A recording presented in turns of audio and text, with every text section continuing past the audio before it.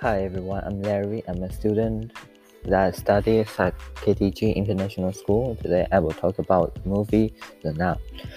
This movie is about two characters who went to a church, which is like a castle, and this church has many things like ghosts, nuns, and monsters.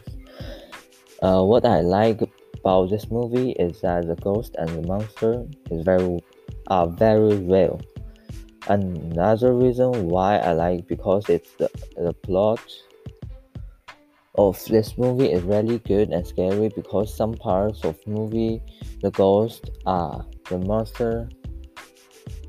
ghost and the monster suddenly come out will really scaring me.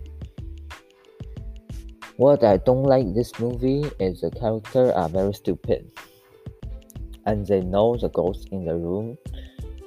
They don't run, they just go into that room. And they know where was the monster. They won't run away or escape the place. They go to find the ghost.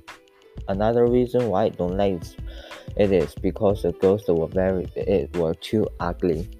In addition, I don't really recommend you to watch it, but it's the most worthwhile movie.